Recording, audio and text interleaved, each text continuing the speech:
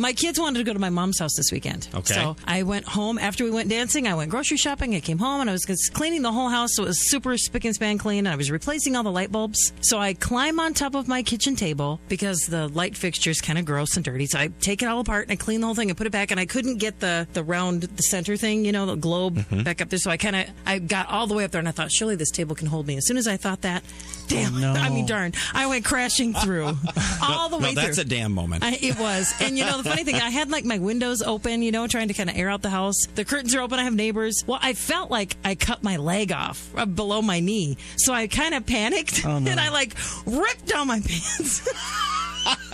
So you fell through the table. I fell through the table. You start tearing off your clothes. Windows are open, right? Windows are open. I'm like, oh, God. The neighbors sitting there eating popcorn going, I love this lady. Let's see what's going on at that Cord's house again.